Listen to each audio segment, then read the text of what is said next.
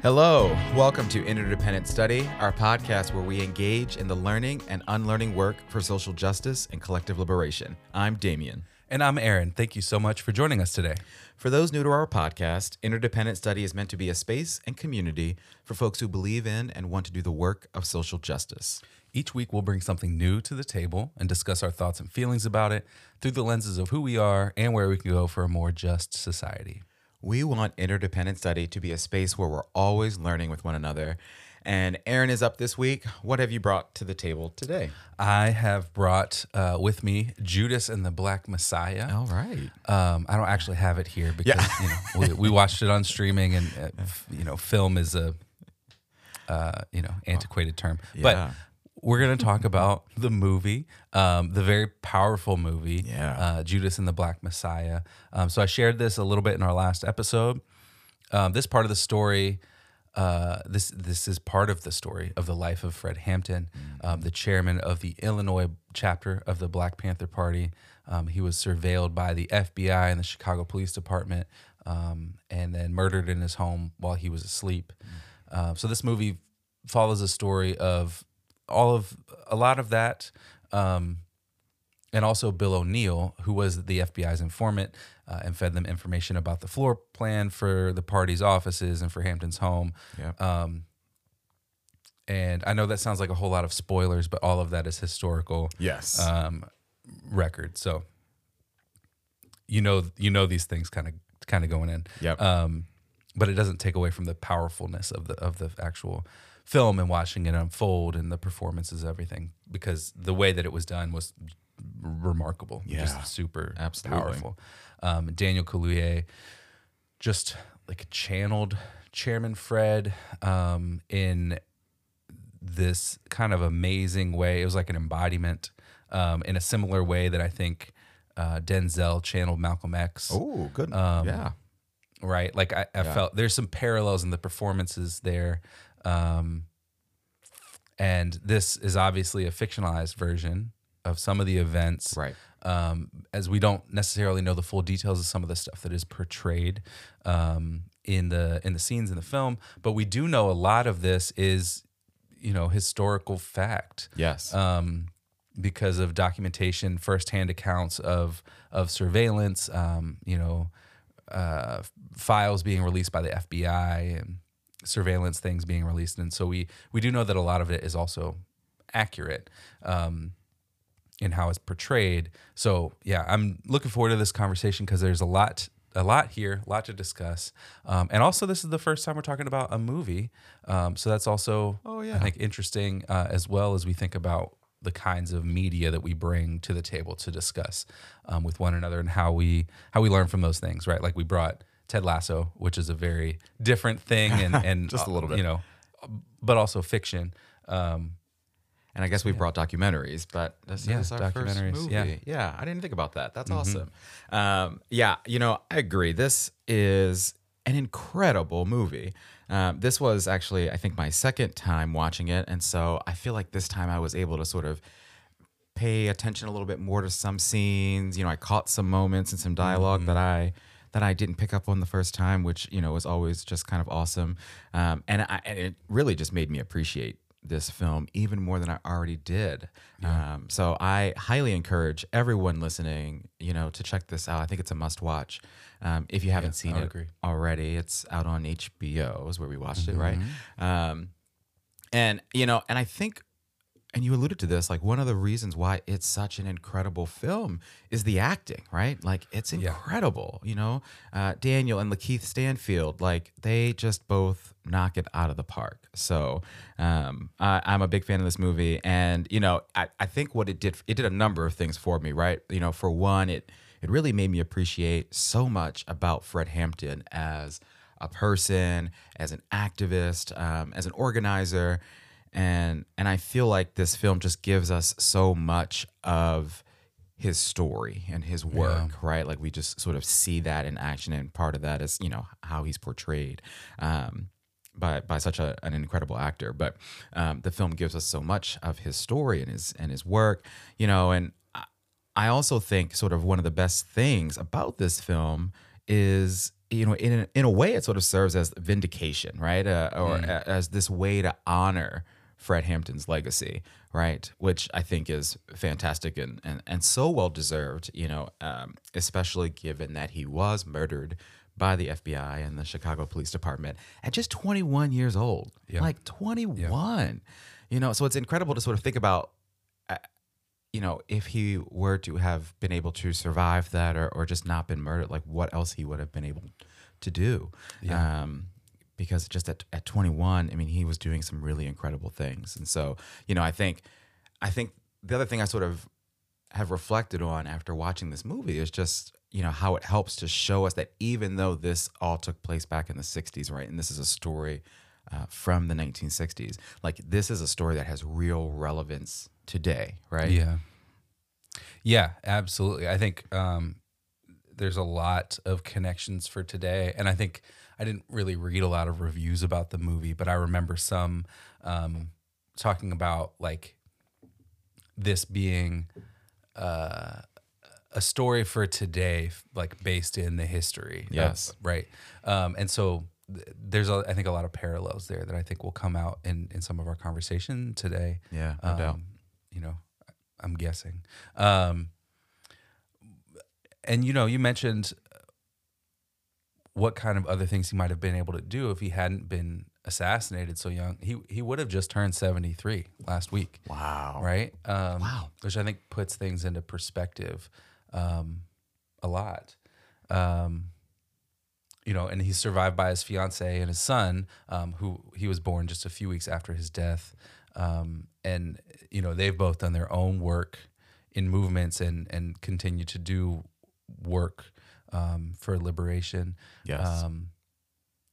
And I think he said so much that is relevant today in terms of challenging power structures and creating services for communities that directly serve those communities that have been ignored by, government and power structures. So like the free breakfast program is part of the story here. And that's a big part, I think, of the legacy of the Black Panther Party. Yes.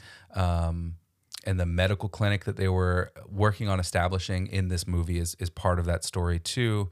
And so there's so much here that's like showing what the purpose was and what the politics were and the platform and sort of political vision that they had for shifting what power looks like and who is served and who has determination over what their lives look like. Absolutely.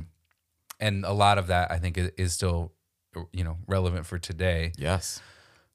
Yeah. So, and back to the point about acting, I think, Daniel Kaluuya and Lakeith Stanfield were both incredible. But I also think, basically everybody was. Yeah. But I want to especially shout out kind of Dominique Fishback, who was really great as Deborah Johnson, who was Hampton's fiance. So yeah, on the whole, I think all the performances were excellent. Like even thinking about like what Jesse Plemons is that FBI agent, in his own what nefarious, like that kind of portrayal of that, and then Martin Sheen as J. Edgar Hoover, like and that his portrayal, he doesn't give it a lot of screen time, but not the way all. that he comes through in that, you're like, yeah, that seems pretty accurate based on some of the footage that we've seen of Hoover in some of the documentaries we've watched. So I thought all performances were just great. Yeah, I'm glad you gave them all a shout out, right? Like Martin Sheen, you're right. He doesn't get a lot of screen time, but he certainly makes the most of the time we see him on screen, and his acting is phenomenal. We were joking earlier, folks, about Jesse Plemons looking like Matt Damon.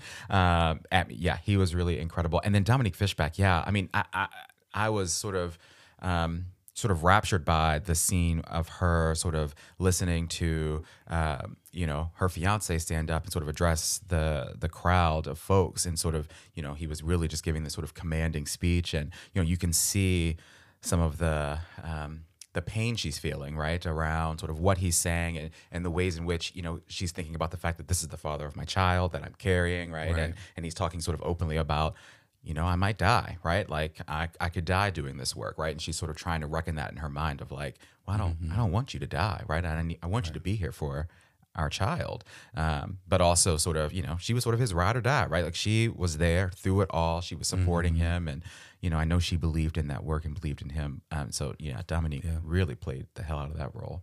Yeah.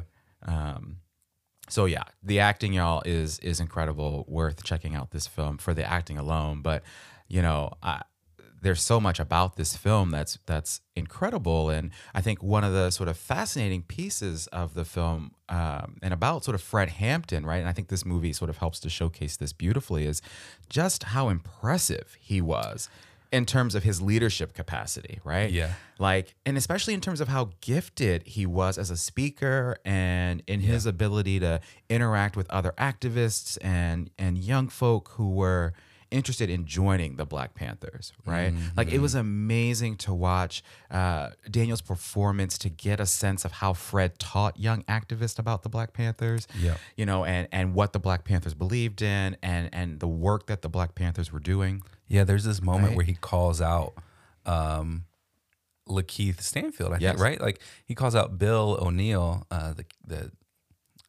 it feels weird to say character because that's a real life Person. is a human. Yeah. But calls him out because he's sort of trying to, in one of their like political education classes, trying to chat up this young woman. Yeah, he's trying to hit on her. Yeah. And he Fred basically like leans forward, is like, "Hey, what are you doing?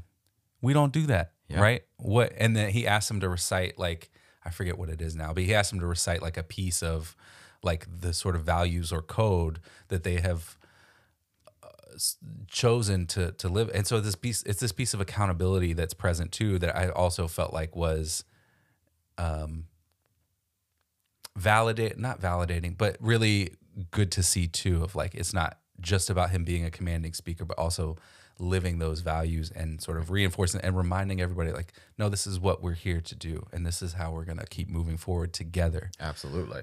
Right, and holding each other accountable. Each other accountable. Absolutely. Yeah, that's a great scene.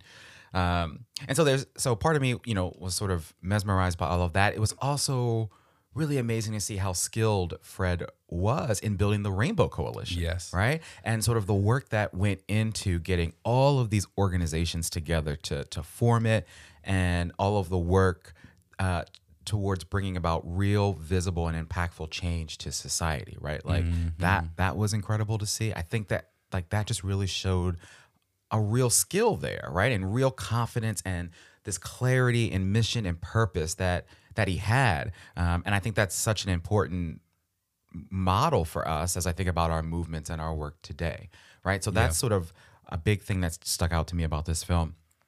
Aaron, I think related to that is something from one of the first scenes in the opening credits. The movie actually shows us actual footage of the real Fred Hampton, which was awesome to see. And, we see him addressing the rebellions that were taking place at the time in Chicago. And what Fred says is, and I'm quoting him, he says, "Those are not riots. Those are rebellions. People are rebelling because of conditions and not because of individuals. No individual creates a rebellion. It's created out of the conditions." And that's it, right? That's powerful, right? Yeah. And we've talked about this before, right? We've talked about the role that conditions play when we're thinking about and talking about and trying to address social justice issues. And so it was amazing to hear Fred address that as well. And, Right. and again, especially being so young, and to sort of have this, as I mentioned, sort of like clarity of mission and purpose. And again, I think really just serves as good inspiration to our work and our efforts today. Yeah, I mean, that's what, in a different way, was there a city council person in the Baltimore documentary we watched? Yes. Basically said the same thing to a reporter, Right. when they were walking down the street. It's like, look at, I mean, the so-called riot didn't board up these windows, these houses, these row homes. The plywood up there is 20 years old. Yep. The conditions created the rebellion. Yes. Right? Like, and so it reminds us too that this is about today. Yep. In some ways. Like Absolutely. there are direct parallels between what was being experienced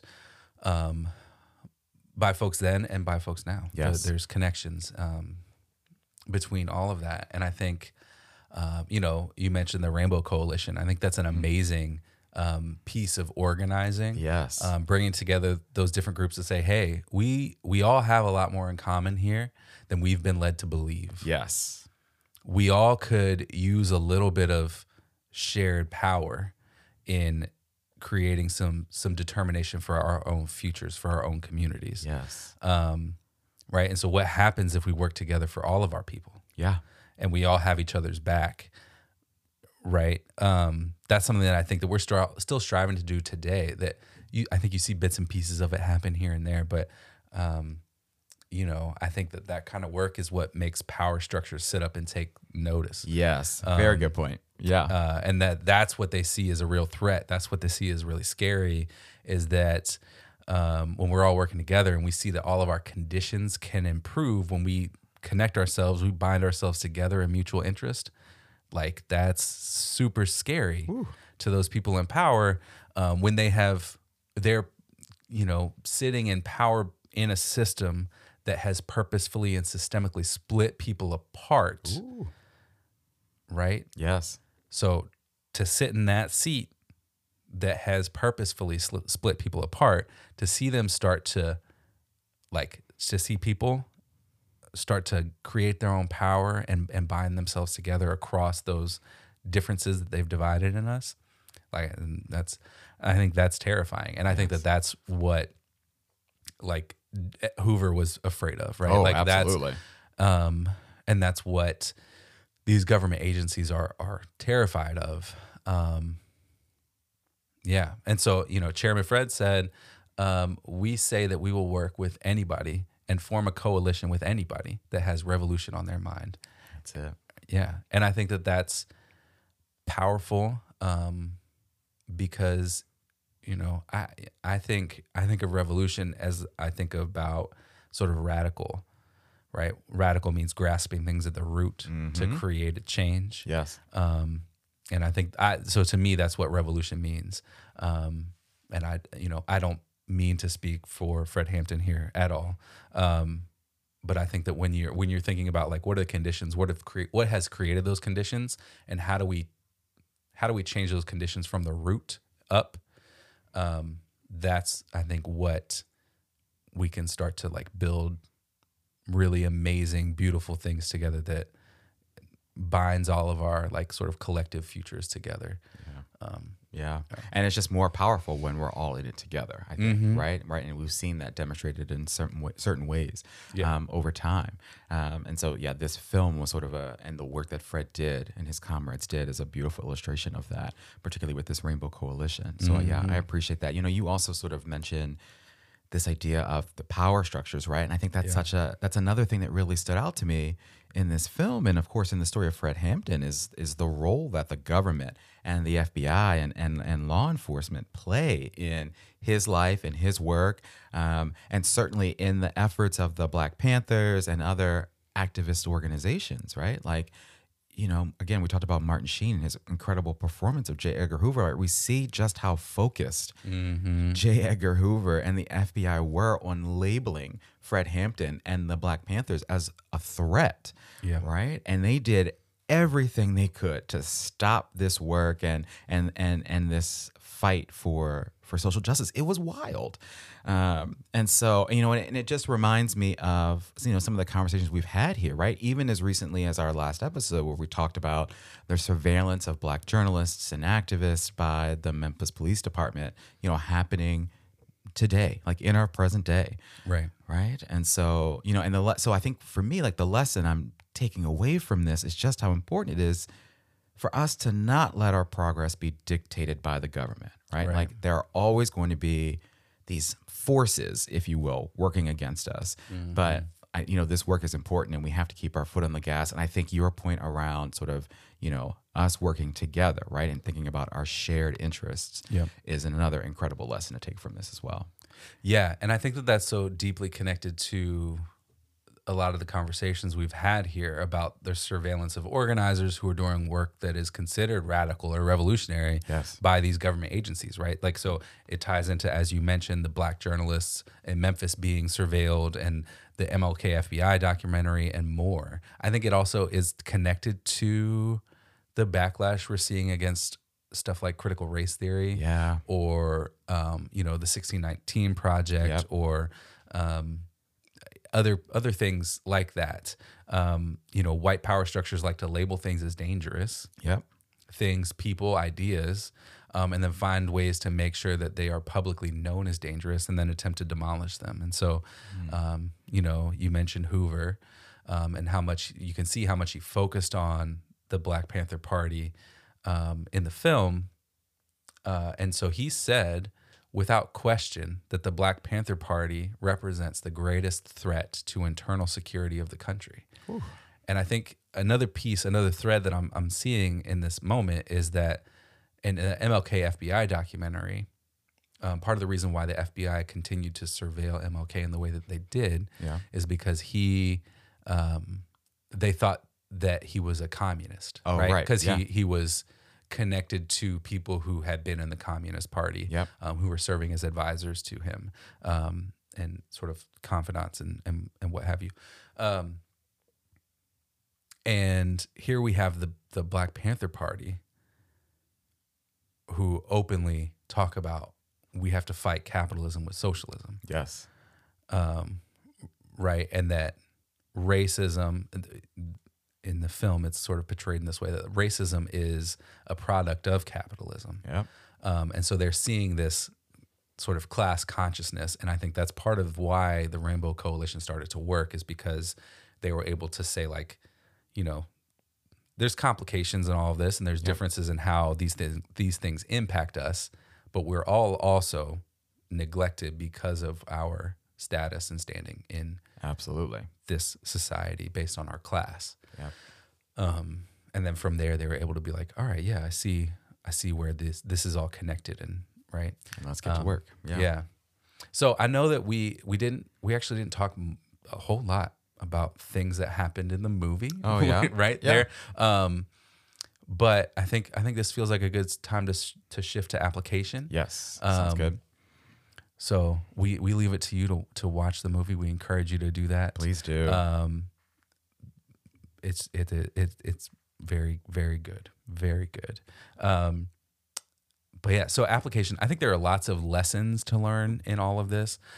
One of them, I think, is about coalitions, right? Yeah. And so I know we've spent the last few minutes talking about that kind of, but, I think we talk a lot about accountability at the moment, sort of across movements, and also in spaces that aren't necessarily like movement type things. But I think one of the things we've learned here on the podcast is we've talked about abolitionist politics and read different pieces of abolitionist kind of thoughts, is about the concept of accountability coming from within yourself and like sort of around you in your community. Yes. Right. And so that's kind of what I think accountability looks like. And I think how that's connected to coalitions is that I think that coalitions is what accountability looks like between groups. So if you have built a coalition and you've built a relationship between different groups who have different ideas about how they do things and are sort of representing different people, but you are in coalition with one another to align where you align and then support each other in other spaces. I think that's what accountability looks like in a bigger kind of sense. I think that's one of the lessons to learn from Chairman Fred's Rainbow Coalition. Yeah. When we work together in this example across race and find how our communities and lives are tied to one another, I think that's where we can, create some real change and pull things up by the root. Yeah, that connectedness piece. I always go back to that. Like, we are all connected beings, right? We are in this together. And so, I think that is incredible application work for sure. When I think about application, I can't help but think about Fred Hampton's words, some of his quotes from the film. And there's a particular thing that he says in this scene where he's addressing the Black Panthers and comrades from the Rainbow Coalition after his release in jail. And this is that same scene sort of I referred to earlier with Dominique Fishback sort of, taking it all in and watching her man up there and her sort of incredible silent performance there. But he says, and I'm going to quote him, "You can murder a liberator, but you can't murder liberation. You can murder a revolutionary, but you can't murder revolution. You can murder a freedom fighter, but you can't murder freedom." And like just the most incredible and powerful quote there, right? And sentiment and description of what the fight for liberation meant to Hampton in that moment, in that time, right? But I think as application, like I was trying to sort of think about what that means. I think it also rings true today, right? Like, I mean, I certainly don't want to see death to anyone who's doing this work, but this vision for liberation and revolution and freedom is bigger than all of us. Yeah. And it is powerful.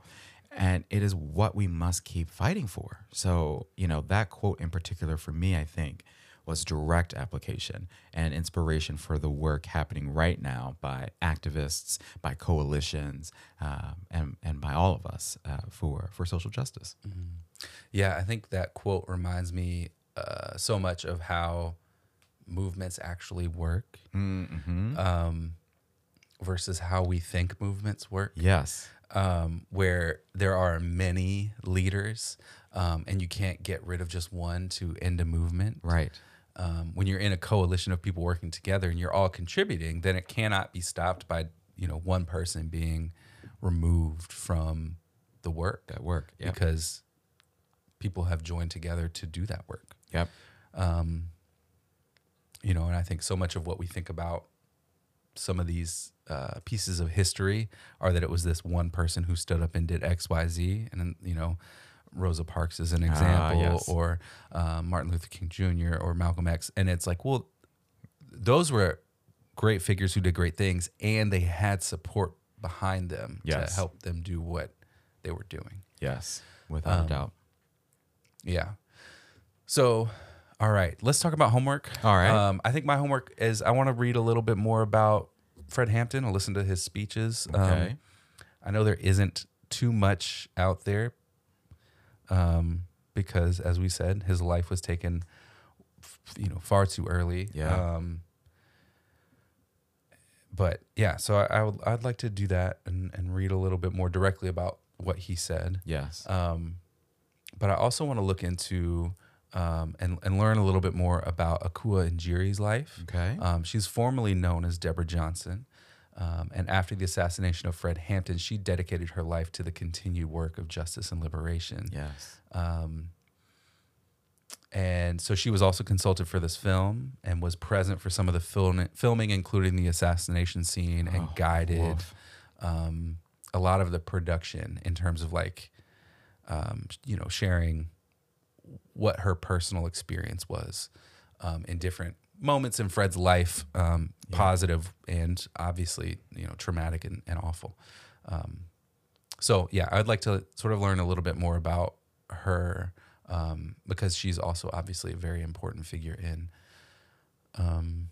what the party did and what they're able to accomplish, because she was working on all of those programs that I talked about earlier, free breakfast, the medical clinic, and other things too. Yeah. Oh, that's awesome. Yeah. Oh man, I can't imagine sort of being a consultant for that, right? And sort of trying to tell the filmmakers about these scenes, right? That scene in particular, right? Oh my goodness. Yeah. So that's awesome. I think I'd love to do those things. I'd also I think generally I want to do some more reading about the Black Panther Party, right? Like there's a lot out there about the Black Panthers and what they do. And I certainly know a lot about their story and history and work. But there are quite a few books out there about the Black Panthers and about Fred Hampton too, that I certainly would like to check out.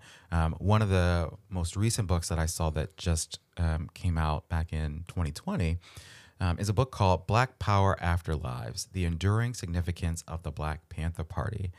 and I believe it looks at sort of the Black Panthers and how the Panthers influenced modern grassroots activism and liberation movements. So I think there's probably some really awesome stuff in there that I'm excited to sort of read, and sort of calling that my homework after watching this film. Yeah, there's definitely been a lot of, I think, more attention on sort of the Panthers, right, in the wake of this film, and some other things that have been happening sort of in culture. I know Throughline had a really great episode about the Panthers where they interviewed Donna Murch, Right. who's a historian and wrote a book a while back called Living for the City, Migration, Education, and the Rise of the Black Panther Party in Oakland, California. And then also has written another book that's more recent, I believe, that was called Revolution in Our Lifetime. Yes. And that's also about the Black Panther Party. So there's a lot out there to continue to like sort of dive into and learn about. And learn more from. I love it. Yeah. All right. Well, Damien, you're up next week. What do you bring to the table in our next episode? Yeah. All right. So I'm bringing an article to the table for us next time. It's called "The Next Gerrymandering Nightmare Has Begun." Yeah. And it's by John Nichols and was published last month in August of 2021 on the Nation. So you can find it on their website, thenation.com. And this article really highlights the recent release of the 2020 census data, which I'm sure we'll also talk a little bit about on the episode, right? Yeah. And the article warns us about what the GOP legislators may want to do now that census data has been released, and what they may be able to do as a result of that data. So it seemed like it's going to be it looks to be an intriguing article. And so I want to read it and talk about this issue because I think in particular, gerrymandering is such an important topic and has direct implications for social justice, right? And we've talked a little bit about that here on the show before as well. So, although I haven't read the article yet, I'm sure it'll lead us to talk about lots of things and take us in many different directions. So I'm looking forward to it. Yeah, absolutely. That sounds like, the next thing to be outraged about. Yes. Yeah. It's one of the things they've been thinking about and doing since for over 20 years. Yep. So, cool. Yeah. Yeah. Hooray. All right. Well, we would like to thank you for joining us today and for listening to Interdependent Study. You know what I'm going to ask you to do here, but maybe you forgot. Please follow, leave a rating and review, share our podcast with the people in your life. Follow us on social media, sign up for our email list to get notified about new things we might have going on behind the scenes. Buy some merch if you are so inclined. Hoodie season is coming up soon, and we got some very cozy hoodies listed online. But yes, thank you so much. Thank you. Yes, thank you for listening, folks. And remember, it's not about us, but it is about us. We'll talk to you next week.